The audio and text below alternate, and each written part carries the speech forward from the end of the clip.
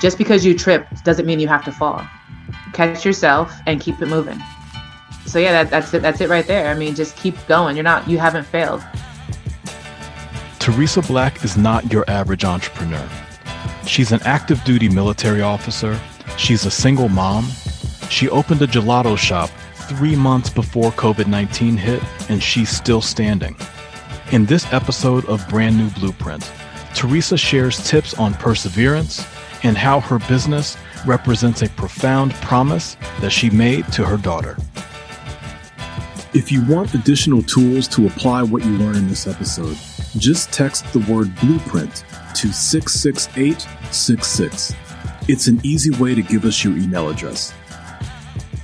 Welcome to the second season of Brand New Blueprint, a podcast by Smoketown. I'm your host, Ryan Pintado-Vertner. This podcast is all about finding new ways to build brands that can change the world. We hear directly from founders and CEOs, and we don't wait until they're already successful and worth zillions of dollars. We hear from them right now while the paint on the blueprint is still wet. And who is Smoketown?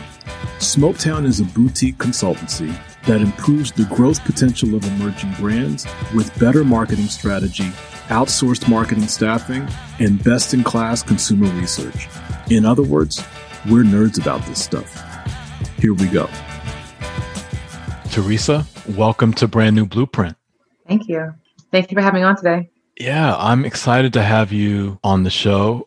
And one of the things that I am really excited to hear more about is you have this amazing journey, like that took you from where you were before this to leading a company. And I want to kind of start there. So as I understand it, you were in the military immediately prior to starting the company. Kind of tell us that story and how you wound up starting the business. Actually, I'm still in the military now. Oh, wow. So I can explain that a little bit when I get to the end. But so I joined the Navy right out of college, became an officer, driving ships, fun. I was on an aircraft carrier that's my last ship, the GW out of Japan. And I left GW to come to GW Law out in DC. And I graduated from law school. And like literally the Monday after I took the bar exam, I got a call that I'd be getting deployed for a year to go out to Djibouti. And like my heart sunk. I'm a single mom. So it was one of those things like they make us make a plan. Like we had to write out a plan if we're a single parent and we're in the military. And so I already had a plan that would happen. Like if that would be executed if I got deployed, but it was still just like, it sucks. Like it's just, my daughter was 1 at the time. And like, it was just a huge thing. But anyway, I passed the bar, got sworn in, and then got deployed a little over a month later. And it was a week before my daughter's second birthday. And from the second that I left, I mean, honestly, if I'm being honest, I knew before I left, like I could never do this again. Yeah. I can never deploy and leave her behind. And so I literally cried every single night that I was gone. And I decided that I was going to start my own business when I got back home. And it took me a while to figure out what that business was going to be. But ultimately, I decided on gelato. One of the big factors in that was that my cousin, who had been taking care of her while I was gone, he started giving her ice cream while I was gone. And I was very strict about her diet. I never gave her any of that crap. She had like sugar on her birthday when she was 1. And then she had it again on her second birthday. Like those are the only 2 times in her entire life that she had cane sugar. And then he was just like, here you go. And so she fell in love with ice cream, obviously, like we all do. And so when I got back, I couldn't just be like, all right, you can't eat this anymore. And so I just made this ice cream for her, this gelato that was going to be a healthier version. So I'd be okay with her eating it, you know? So that's why I took out the cane sugar. But ultimately, when I got back, I knew I have 5 years until they can deploy me again. So technically about 4.5. And so I knew that I had to grow my business to the point where I could get out of the military by 4.5 years. And this company is my promise to my daughter that I'm never going to leave her again. And so every single day I fight and work hard to make sure that I can keep that promise to her. So. Wow.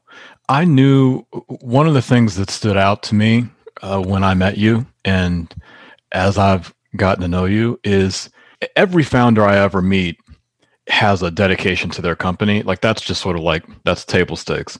But like there was something different with you and the level of like this is going to happen. And I think I now realize, or let me not put words in your mouth, is part of that because like this is the ticket out of the risk of having to get deployed. It's not part of it. That is it. Like, it is that it. Literally is it. When I tell you that I cried every single day, I am not exaggerating. Oh, I believe you. I just, and then I wasn't just crying because I was sad that I was leaving her. I was crying because she couldn't understand why I was gone. And she was only 2. And when I tell you the things that she was saying, like she was saying to me, I remember the first week I was gone, she said, Mommy, can I come to your house to see you? She thought that I left her and then moved to a new house. You know what I mean? Mm-hmm. And then like I tried to explain to her a million times, like I'm not in another house. I showed her I lived in a box while I was deployed. Like I showed her my box and she saw it and she accepted, but she still didn't believe. You know what I mean? Mm-hmm. And so she was still grappling with like why I was gone. She would say, Mommy, can you come see me? She called my cousin's house home. Like she thought I was never coming back, even though I told her I was coming back. She like told her little cousin, like my mom's never coming back for me. And then it wasn't until 6 months after I had been gone, because I used to talk to her every night on her Kindle.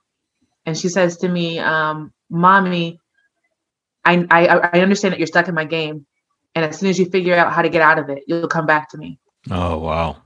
And it was just like, for a 2-year-old to come up with these things, she had to have been like really thinking about it all the time. And even today, like, it's so funny because like, she's the only 4-year-old in the country that knows Africa, knows Djibouti, totally, like, but doesn't know like Virginia or like, you know what I mean? And it's just, she even said to me the other day, like, Mommy, I don't want you to go back to Djibouti. She says it weird though. It's so cute the way she says it though. It's just, but yeah, I mean, honestly, I know personally that I cannot survive another deployment away from her. I can't. And I don't want her to have to deal with that again. So yeah, every single day is a fight to make sure that I don't have to leave her. Yeah. There are so many ways in which people like me who are civilians take for granted what folks in the military are doing to serve the country and to sacrifice themselves. And I'll just be right up front that like 90% of what you just said, I have never fully considered. Like I'll be completely vulnerable and honest about that, you know. And I wonder if that, like my ignorance on that front, does that ring true for you as you meet other people and sort of like as you've been in the military all this time, like people just on a basic level just kind of don't get it. I mean, it's impossible to get it unless you have one of those jobs that takes you away all the time. So like there's contractor jobs that you're always gone. Like right. Pilots, sometimes you're gone a lot, but unless you're actually experiencing it, it's not something that anybody considers because why would you? Right. I mean, I think the part that a lot of people think about when you're thinking about the military, you're like, oh, they could die, right? Mm-hmm. They could die for our country. And like, you respect them for potential, like for volunteering to put their lives on the line. For like to defend your country, right? But like you don't consider like that they don't see their families. Some people come back. Like the reason I got out of active duty was because like I saw dads come back from deployment and their kids didn't know who they were, like did not know them, and I don't know what I would have done if something like that happened to me. And so that's one of the big reasons that made me get out of active duty. But like just for it to happen anyway. But I mean, yeah, I mean it's not a fault on civilians. It's just like it's not a reality that you have to face. So why would you think about it? Yeah, right. That's well put. And so there's another thing that I'm just like basic level of ignorance on. The distinction between active duty in the way that you were deployed and served and whatever status you have now and whatever would happen, I think you said 4.5 or so years from now. Can you just help unpack that for me and the audience, which probably largely shares my ignorance? Yeah, sure. So I was active duty for 4.5 years before I got out. So what that means is that you're full time working in the military. So I was stationed on ships, like whether it was the ship that I had in San Diego or the one in Japan. During that time, in those 4.5 years, I went on 3 deployments. Those deployments are usually shorter because you're on ships, so they're like 6 to 7 months, sometimes 9 months. But like the longest time I spent out to sea was we spent 3 straight months out to sea on my first deployment, which is very, very difficult. But it's not anything like. I mean, I guess I didn't have family then, so I didn't have kids then. So it's different when you're going out there as a single person with no like friends, yeah, and family, like regular family, but not like a child or a wife or a husband. And so it wasn't that bad. But then so I got out of that, and then I moved over to the reserves. So the reserves is you're just going out there. You have a duty to go out to wherever you're assigned to for 2 weeks. I mean, for 2 weeks out of the year, and 1 weekend a month. So it's like it's not a full-time job at all. It's not even a part-time job really. It's like a side gig, I guess you can call it. But when I got mobilized to go on deployment, then I was full-time again. But except for instead of being full-time at home, which you can be, you can actually get mobilized and still be in the United States. I was mobilized to a combat zone outside of the country, which means you can't bring your family, and they have you living in a metal box in the middle of a desert. And that was in Djibouti. Yeah. And you have no say so. No. So if you volunteer, you can volunteer. So there's an option to volunteer to go somewhere, and then you do have say. That's the best part about the reserves is that you can actually volunteer to go places, and you're not just voluntold, is what we call it. Right. Because when you're active, they volunteer you. You're going to this place, you're going to that place. And in the reserves, you can usually volunteer unless you're mobilized, at which point you're being voluntold again. Yeah. The idea that you don't want to get voluntold again, how does that relate to what you were describing as Amore Congelato being the ticket out of that? Help me and the audience understand the relationship between those two things. So I'm a single mom. Everything financially is completely on me, and the military is a good job. No matter which way you would look at it, they provide health insurance. I pay for it as a reservist, but it's still a very good health insurance program, and they provide income as well. And so for me to if I would have gotten back home and just quit the military, there goes my daughter's health insurance. Right. There goes my income, because when I first launched the business, I wasn't paying myself. So I would have nothing coming in, but also like nothing to keep her safe either. And so I'm paying, I own my own house. Like I have my own car. Like I need to be able to pay for these things and keep a roof over her head and make sure she has food in her stomach. And so I'm staying in the military until my business is to the point where I feel comfortable that I can provide for her without having the military. Mm-hmm. And so I need to do that by 4.5 years. And if I don't, then some hard choices have to be made. Right. Wow. Well, it is an even more gripping story than I knew. I just can't emphasize enough how amazing it is to consider how much you've done. And on top of that, you have a law degree from, you said GW, so George Washington in St. Louis?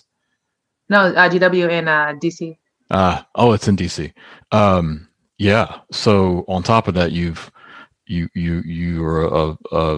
a bar, you're an attorney with and passed the bar. And I mean, it's just like my head is spinning right now.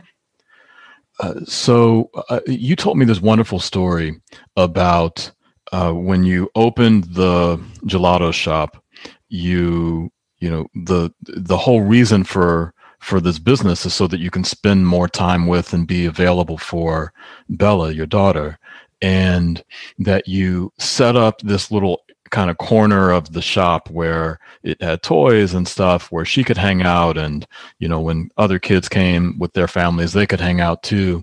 And I wonder, as you think about the decisions that you've made as an entrepreneur and as a mom, are there other decisions like that you've had to make to balance those two worlds of being an entrepreneur and not just being a mom, but being a single mom? So it's very difficult to have to try to make decisions when it comes to my business that because I can't just focus. I can't just be making decisions that are only taking business into account. And most entrepreneurs can do that, which makes it a little bit easier. But for me, anything that I personally do, it's going to directly impact Isabella. So it's one of those things that's like, when I first opened my store, I was there all the time. And if I'm there all the time, Isabella, she refused to go to the babysitter. So like she was there all the time.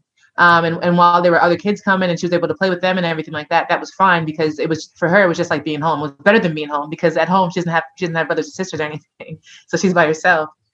And so that was fine. But then as soon as COVID hit and I could no longer allow people into the store, then it became like I felt horrible for having her there, because it was almost like I was keeping her in a prison. And so I had to decide, like, all right, do I hire more people and have them work more hours so that I can spend more time without her being here? It's like, because I signed up to be an entrepreneur, I signed up to work these long hours, but she's a little kid. And while she might not be working, it kind of is like her working whenever she's there, if she can't play with her friends. Like, you know what I mean? Yeah. And so I had to make the executive call to just be like, all right, we're going to rearrange this whole schedule. I need to work, but I can work from home. I can have someone at the shop, and I'll come in on weekends, and we'll still do that. But like, Isabella needs to be in bed by a certain time so that she can wake up for school in the morning. Isabella needs to be able to run around outside and play, whether it's by herself or with other kids with their masks. You know, Isabella needs to be able to run around the house, even, because like the shop is small. Like, while it has all these toys, if she's by herself, she feels like she's trapped. And so like all these decisions that just have to be made, like. And then like I have to find time also to like hang out with her, read books, to go over schoolwork, to take her to the library, to go to the playground, like to run around. I used to ride my bike around with. I have a little seat on the back of my bike where she just sits and we just ride around the neighborhood. But it's just like I have to be a mom first, even though I'm a single entrepreneur, like a solo entrepreneur. Mm-hmm. And so yeah, I mean, I have to make decisions like that all the time, but I'm happy to make them because. Yeah, I started this business so I would never have to get deployed again. But I also started this business because I wanted to spend more time with her. Because I obviously could have come back and become a lawyer, worked as an attorney, but I'd be working like 80-hour weeks. And that's part of the reason I decided not to do that. Right. Because I wanted to spend time with her. So if for me to start a business and then not do that thing that I, you know what I mean, that I made this company for, it just seemed like it was like counterintuitive. Mm-hmm. Mm-hmm. Yeah. Yeah. And you know what I realized is because you have this amazing story, we kind of like jumped right into the story, and we haven't talked a lot about the gelato that you make and this brand that you're building. Like, what? Tell us about it. Like, what makes it different? What are you up to? Yeah. So right now we are launching our non-dairy gelato into grocery stores, and that gelato is oat milk based. So my daughter is allergic to soy. And so like a lot of the milk alternatives, like you have the soy and then you have the nuts, which my kid's not allergic to nuts, but a lot of other kids are. So I avoided those milk alternatives in favor of oat milk for that reason, but also because oat milk tastes very close to regular dairy milk. And so the idea is that ultimately we can help to improve the environment by encouraging people to try this gelato that tastes like dairy ice cream, you know, and then lean away from dairy. So kind of like the Beyond Meat idea is that like we can help to save the environment by making people less dependent upon animal-based products and lead them towards these plant-based products by giving them products that taste exactly what they're looking for in the dairy side of things. So I make this gelato. I don't use any cane sugar. I use only fruit-based sweeteners. So it's a patent pending combination of agave nectar, coconut sugar, and date syrup. And so for the non-dairy version of it, it's high in fiber, and obviously dairy free and plant-based. But with the dairy version, it is high in nutrients. So it's very nutrient rich. It has about 21 grams of protein per pint, 30%, of your daily value of iron, potassium, magnesium. It's just very, very, 15 to 16 essential vitamins and nutrients. Mm-hmm. So the reality is like these options are just instead of like removing the cane sugar and using something like stevia or like, you know what I mean, sugar alcohols, I'm using Yeah. this fruit-based sweeteners so that you're not just not having cane sugar, but now you get a whole nother complex taste and flavor. So, I mean, I'm not sure how much ice cream you eat, but I kind of stopped eating ice cream because for me, it tastes like a bowl full of frozen flavored sugar.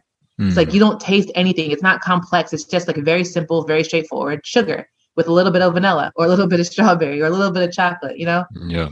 And so my product is something that's just like, you're not being overwhelmed by that sugar taste. You're just getting all these complex blends of flavors in your mouth. And it's just like, you get to experience all of them at the same time. And it's just like, it's like a whole experience, you know? Right. Yeah, definitely. Well, it sounds amazing.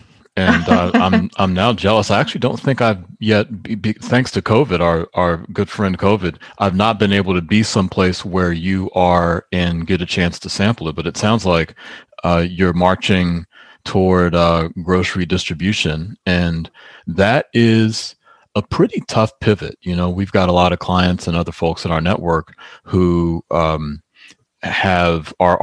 been for a while navigating the CPG side of the food business, and it's pretty different from what you had been doing previously. Tell me more about why shift from, or why add to the business that had been primarily the gelato shop in Arlington to explore this this opportunity that you're chasing now and getting into grocery stores. Mm-hmm. So the entire plan has always been to get into grocery stores. That was from the beginning. That was always the goal. The shop happened. Actually, I started off at farmers markets and wineries, and so for the whole up until December of December 21st of 2019, I was just doing farmers markets and wineries. And then on December of 21st, I opened my brick and mortar.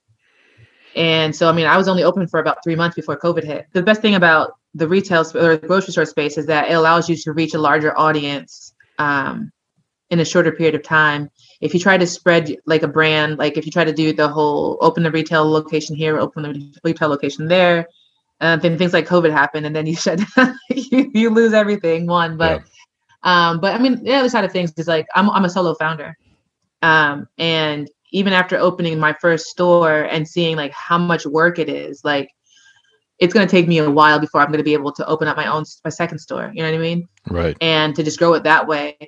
And so it honestly just seemed like it would be a smarter plan for me on my part if I focused. I'm doing both still, but like if I focus on building the grocery store side of things. Right. And how has that been? Where have you met where have you met challenges, and where do you feel like you're having the success that you want to have?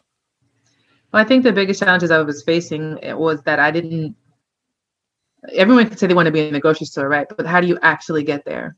Yeah. And so that was a huge question for me. So I got accepted into the Chobani incubator back at the end of last year, and they helped a lot with that. Well, at least they helped with the Whole Food side of things, like at least opening my eyes to like how to get into Whole Foods, which still hasn't happened yet. But I don't think it was until I started working with Spark Change that I actually realized like I found more people to connect with, like distributors and like NCG and Infra, other organizations that were outside of the Whole Foods realm that would help me to get into that space. Because I mean, reality is that trying to get into a distributor, like even trying to find a distributor, like apparently back in the day, there used to be a ton of like ice cream specific distributors across the country. Yeah. And over time that is like narrowed and narrowed and narrowed. And like, it's very difficult now. It's like a very small group because everyone's just combined with each other, you know?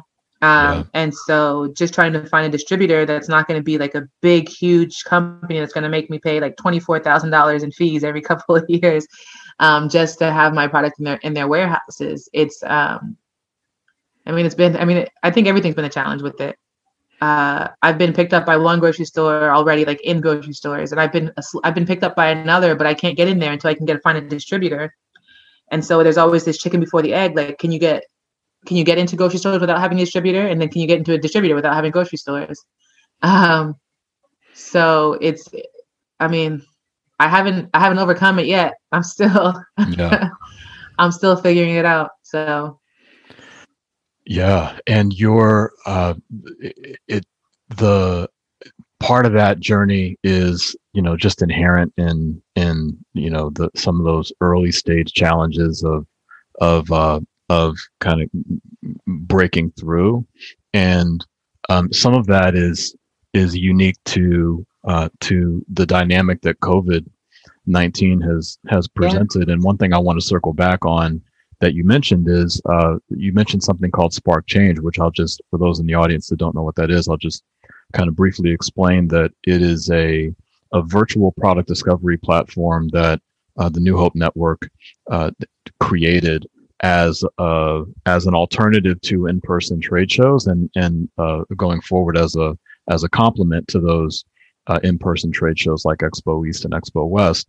And among other things that you've been doing to get the traction that you have, you really leaned in and took advantage of that platform. Like that is one of the things that I definitely noticed about you. Yeah, I mean, if someone tells me that, okay, if I'm asking the question, how do you get into grocery stores, and someone says, "Oh, this is how you do it," and I'm giving the opportunity, you know what I mean? I'm not gonna just throw it away. Like, I need this. Like I said, I mean earlier, I need this to be successful. So whether that's me being up until 2:00 in the morning searching and sending messages to different distributors and hoping that somebody messages me back, like that's what it has to be. So I mean, the reality is that I can't do this by myself. And so if people are willing to give me a hand, then I'm going to take it. Mm-hmm. Mm-hmm. So as you kind of look at how much progress you've made, one thing I want to take a moment and acknowledge, because I know, it feels like the road ahead is long and arduous, and in fact it is. And yet you've made tremendous progress, and you've made more progress than a lot of founders don't even make it to the step that you've reached. So as you kind of look at how much progress you've managed to make, and what it is that it took to get there, is there anything that you can kind of point to that, knowing that there's a lot of founders in the audience for this podcast, folks who are in maybe exactly your shoes, sort of in the stage of their company, or maybe they're even a little bit earlier stage. Is there anything that you can point to as sort of like a source of advice or a source of hope that has been key for you, helping you make the progress that you've made so far? Yeah, I mean, reality is that I plan. I'm a planner. That's what I do. And so while it looks like I made all this progress in just this 1 year, when I was in Djibouti, I mean, granted, I didn't actually settle on gelato until maybe 2 months before I got back home. But I was reading every book I could find about entrepreneurship, about growing your business, I knew it was going to be in food. So I read all these books and listened to everything I could about the pitfalls and how other companies failed, why they failed, what mistakes they made along the way.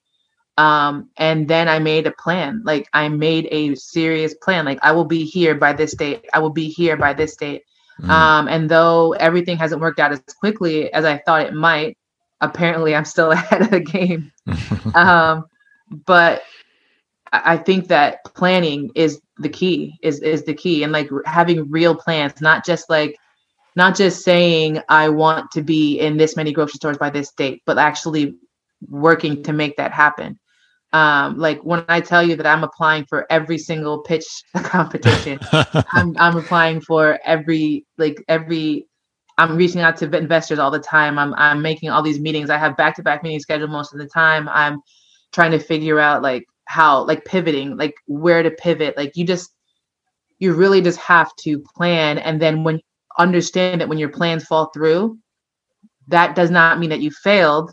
It means that you have another opportunity to take a different step, go in a different direction. And so I think that having that ability to have like this, and the funniest thing about it actually is that like I'm a glass half empty type of person. But when it comes to like making plans, unless something has actually failed, and when I say failed, I mean that there's no alternative, there's no pivot to be made, I will find that alternative route. You know what I mean? Right. And I think that might be a little bit of the military in my veins, but the mission is not a failure until it is a failure. And like, it's very difficult for things to actually fail. You know what I mean? So take what I'm saying about the stores, right? So restaurants across the country, especially ice cream, down 90 to 80% in just because of COVID. A lot of places are shutting their doors permanently. And it's just like, well, how did you not shut your doors? Right. And so the answer to that question is like, I pivoted. Like I started focusing on delivering, right? I started trying to figure out how to ship nationwide without losing money, because that's a huge thing in ice cream. And I'm still working on that part actually. But so my solution actually is I'm working on an instant gelato that you can, it wouldn't be frozen ahead of time. You can actually freeze it on the spot. And so that's what I'm working on right now. But that's the way I would eliminate my problem, right? That's my biggest problem. I'm trying to eliminate it by creating something new. So I think that the key, I think, or the advice I would give is like, just because you tripped doesn't mean you have to fall. Catch yourself and keep it moving. So yeah, that's it right there. I mean, just keep going. You haven't failed. The level of perseverance that what you just said displays is, I think, in and of itself, such a source of inspiration and motivation for the folks in the audience and for a lot of the founders that I know. Because to your point, it part of the entrepreneurial mindset is that your definition of failure has got to be different, you know, because if your definition of failure is you stumble once, or you get told no 2 or 3 times, or, you know, you're up at 2:00 in the morning, stressed out too often, there's a long list of things. If that's the definition of failure, this is not the business for you. Yeah. I mean, yeah, it's all about like, it has to be fluid. Like failure has to be, like, not failure. I think success has to be fluid. Right. And like the way that you measure success, I guess, you know, it's our society that has created us into these creatures, right? Because when you're in school, the way you measure success is like by your grades, right? So either you get an A, you know what I mean, or something in between, but like you have a actual grade, and it tells you whether you failed or not. But reality is that a lot of kids, they know the information, they're just failing their tests. You know what I mean? Or like they know the information, or maybe they just can't figure out how to properly learn. Like people have learning disabilities, all this stuff. It doesn't mean they're stupid. It just means that they're different. And so I think that because society has told us, like, if you get this thing, if this thing happens, you have failed. And we accepted it, you know? And so if you carry that mindset on with you into the entrepreneurial world, you will fail. But if you understand that, like, even when they were telling us that it wasn't true, you know what I mean? Then you can succeed. And whether that's succeeding in your first idea or succeeding in your second idea, it doesn't matter. You can still succeed. So. Yeah, absolutely. Well, on that note, I'm going to thank you for the time that you've given. And I hope that the folks in the audience, not only for those of you who are founders, not only do I hope that you take a ton of advice and inspiration from this conversation, for the investors and retailers in the audience, y'all need to get on the Thereasa train. Like this needs to happen stat. Like you have put in the work, you've built the product, and you're right on the cusp of it. And I absolutely wish you the best, and will do what I can to help you reach that full potential that you that you and your daughter have set up for yourselves. Thank you. I really appreciate you having me on today. I mean, like I said, I mean, it's difficult to be a solo founder and then like to not to know anybody in the industry and to get any type of like opportunities. So I really appreciate you giving me this one. Well, it was our honor. Thank you so much.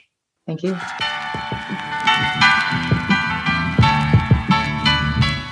Thank you for listening to Brand New Blueprint. If you want help or additional tools to apply what you learned in this episode, just text the word blueprint to 66866.